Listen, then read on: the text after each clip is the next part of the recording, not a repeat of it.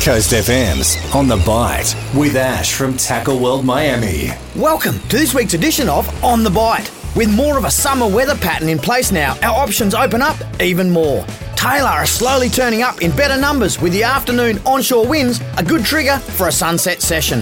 Yellowfin whiting will definitely be on the cards, with the temperature getting into the high teens over the later part of the weekend and into next week. Lower swell also equates to clearer water flowing into our estuary system, which on the slack tide will hold squid for all to enjoy. On the crayfish front, we're starting to see a few signs to the north of us of some slight movement of the whites. Remember, this time of year, place your pots on the outside edges of some structure. On the sand, bait them well with fresh bait and wait for the once-a-year migration that's about to happen. This weekend should also see the return of good visibility for our divers. Wherever you get the chance to wet a line this weekend, as always, good luck, tight lines, and remember, every day's a good day for fishing. For Tackle World Miami, Coast FM's On The Bite.